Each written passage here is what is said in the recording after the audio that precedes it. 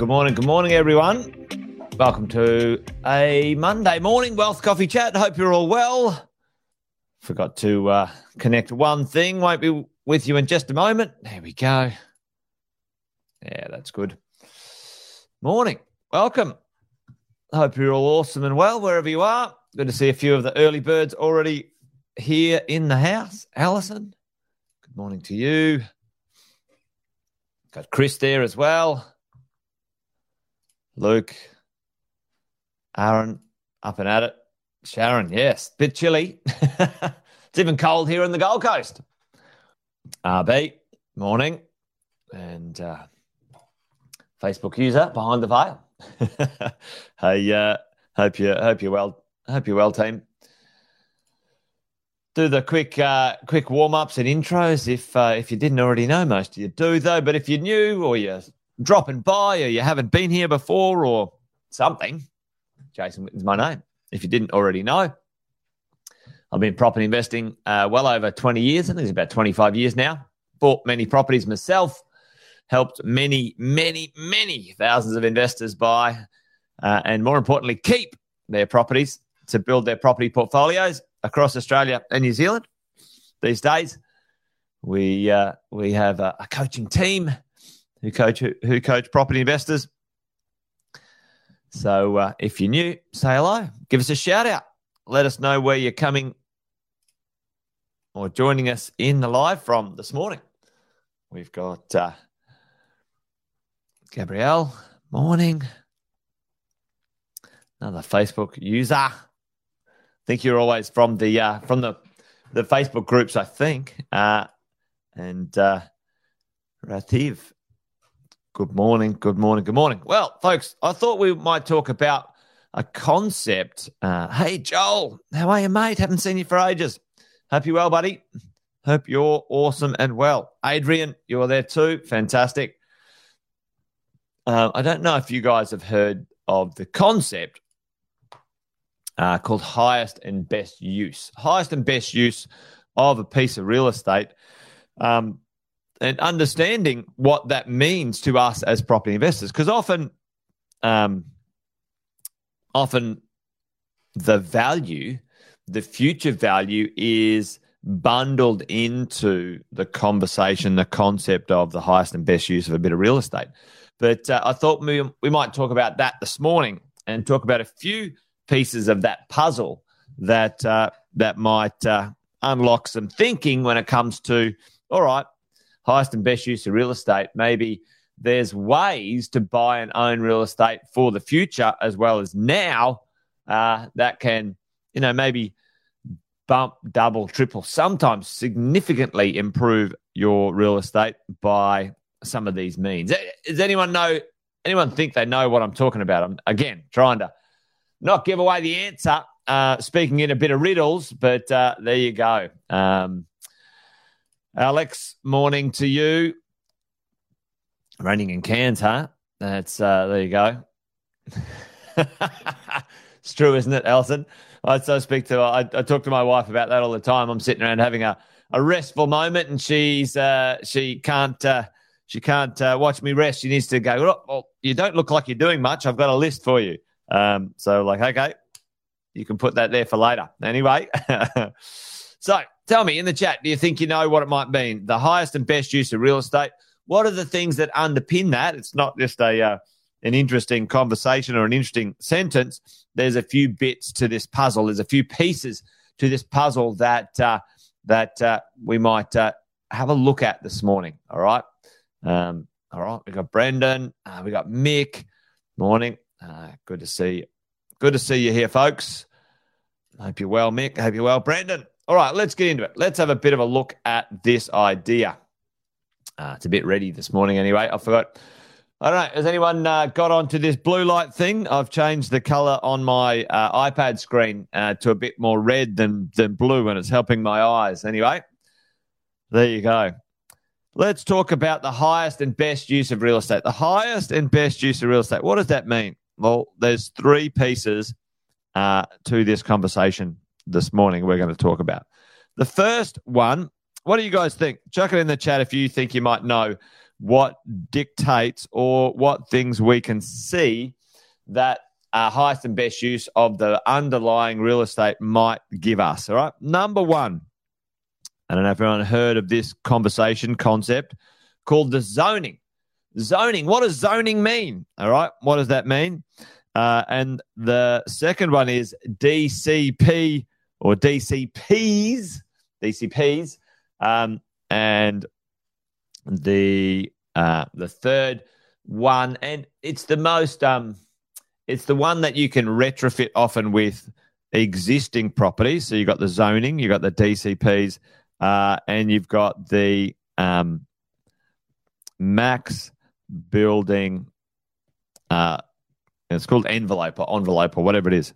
It's about envelope. On. It's not an on. It's an N. Anyway, envelope. And I don't even know if I spelt that correctly. Anyway, there you go. There's three parts that dictate the highest and best use. And at the end of the day, it's a fancy way of saying what makes the properties worth more, or your ability to create value in real estate in the future for us as property investors. Let's talk about zoning. Zoning. What does zoning mean? Zoning means how you use the property and ultimately how many you either use it or how many dwellings you can put on that property. Okay, so let's talk about that. The idea of use when it comes to zoning. All right, zoning number one. Zoning. If you can use the property just for residential, let's do that. Like, what are the uses? Chuck this in the chat if you're into it. What are the uses? And there's actually quite a lot of them, but what are the uses that most of us understand and know about real estate or a piece of land? Well, most of us know residential use. Residential is where you can build a house and live there. What are some other uses of land, folks, when it comes to common uses? This is the idea that zoning equals a certain value depending on what that property is zoned for use, like what you can use the thing for, folks. Residential, you can use it for commercial, which means, is it? Yep, exactly, Mick. You know, can you put offices there? Can you put, retail there, et cetera, build offices or shops. Industrial use, right? So this is mostly houses and apartments and townhouses and so on, right? Townhouses. Obviously, this is sort of offices, shops, etc. And the industrial is, big sheds and industry, right? Industry. Okay. The different zoning. And then, yeah, absolutely. You've got rural / agriculture. And the fifth one is some sort of mixed version of all of these things, mixed zoning. Now, folks, zoning gives way to value in certain ways. Certain types of properties zoned residentially compared to commercially are worth more or less, depending on their attractiveness or where they are.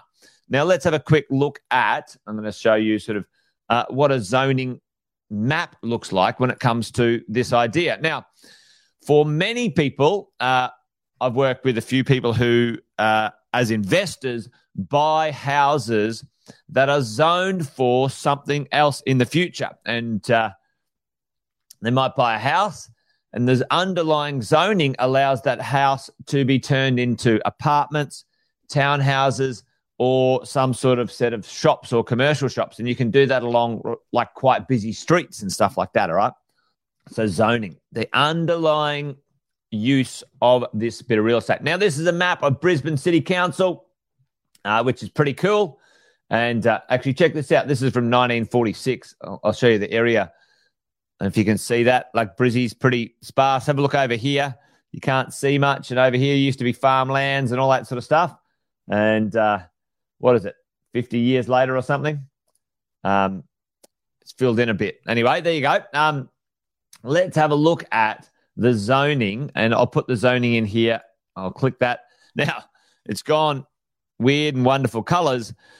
And what happens in cities, you can see often, depending on the legend here, you can see down the side here, low density residential, character residential, low medium density, 2 stories max, low medium density, 2 to 3 stories max.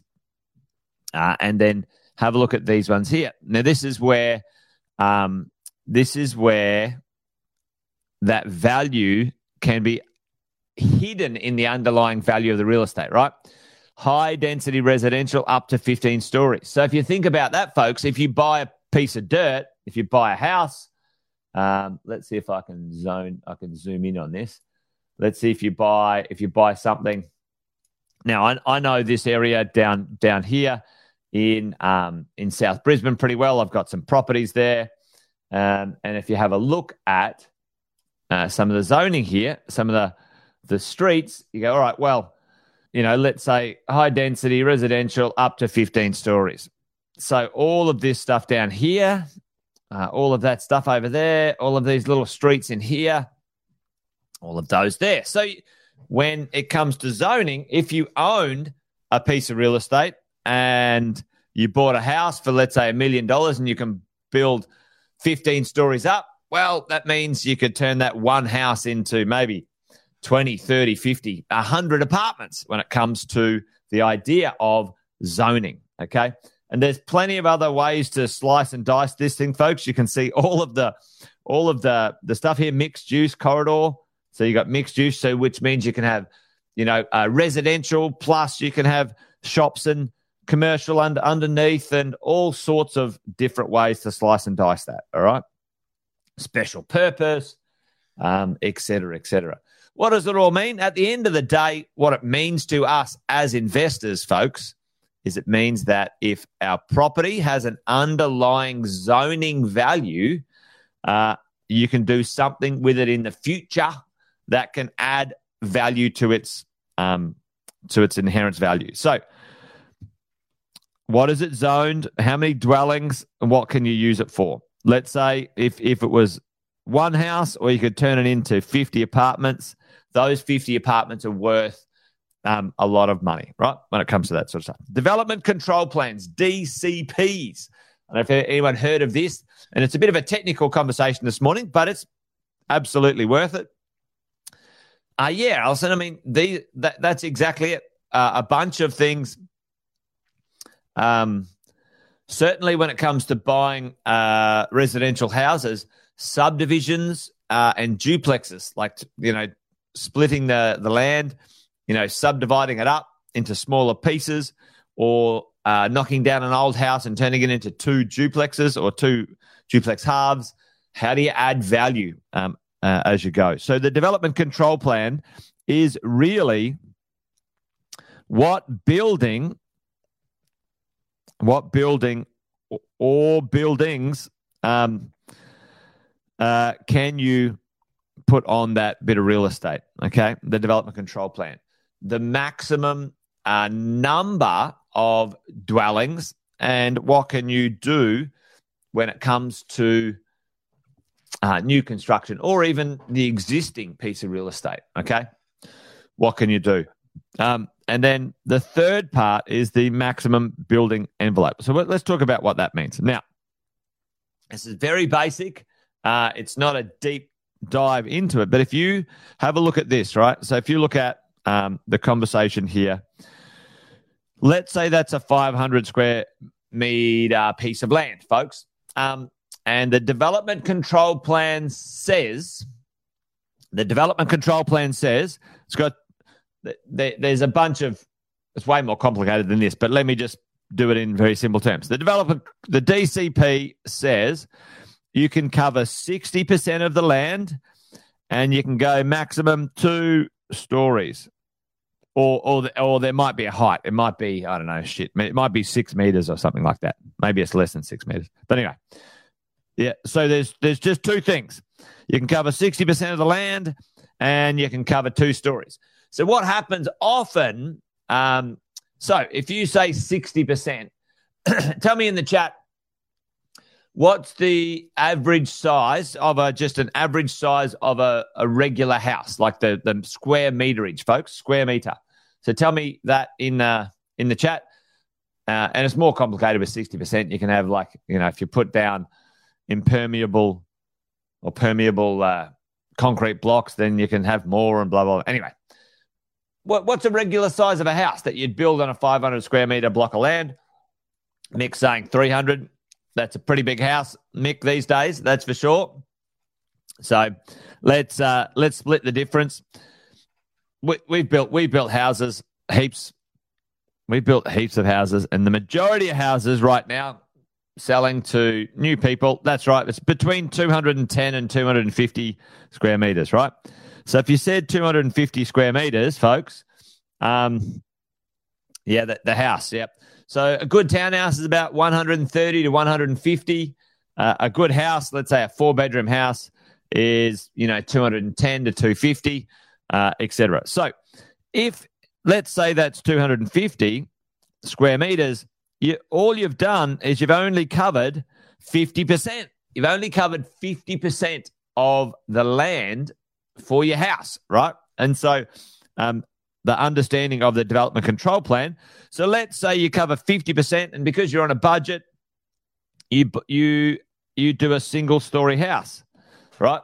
So highest and best use of that land, folks, you might do it right at the start, or you might do it later on, is to cover 60% of the land and do 2 stories. 2 stories. Everyone with me? Yeah. And plus hard services and all that sort of stuff. You're dead right, Luke. There's a bunch of other jiggery-pokery things on that, but this is just the overall basic concept. So what's the point of all of this rhetoric and conversation, Jason? The point is, folks, that often when we have especially older houses, or people purchased a house, they bought a piece of land, but they haven't maximized the actual dwelling on there, then that's an opportunity to go and have a look at adding value, upside value in that space. You can often value in the development control plans is exactly that. You haven't covered enough of the land. You haven't gone 2 stories. And the classic, folks, is, a 3-bed house and add value, turn it into a 5-bed house or something like that, right? Or, a 4-bed and turn it into a 5 or 6-bed, okay?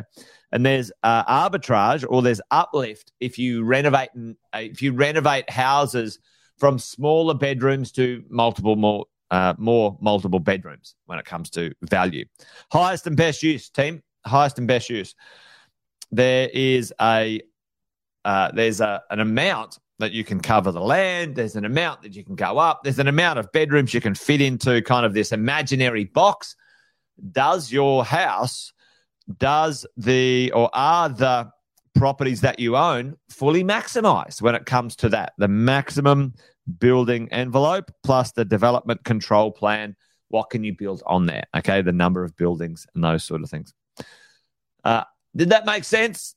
I was trying to make something a little complicated more tangible when it comes to this conversation. Zoning, that's where all of the developers play. The developers play in zoning land, right? Buying, a simple house or a simple commercial property and then turning it into multi-storied buildings. Most of us will play in the world of development control plans and maximum building envelopes, especially if you're buying, let's say, older properties. What can you do to add value? Is your property maximized? And for many of us, that's a good place to start when we're trying to build our equity as well. If you own some properties and you can maximize them, then start where you are, and then you can go on to other properties in the future.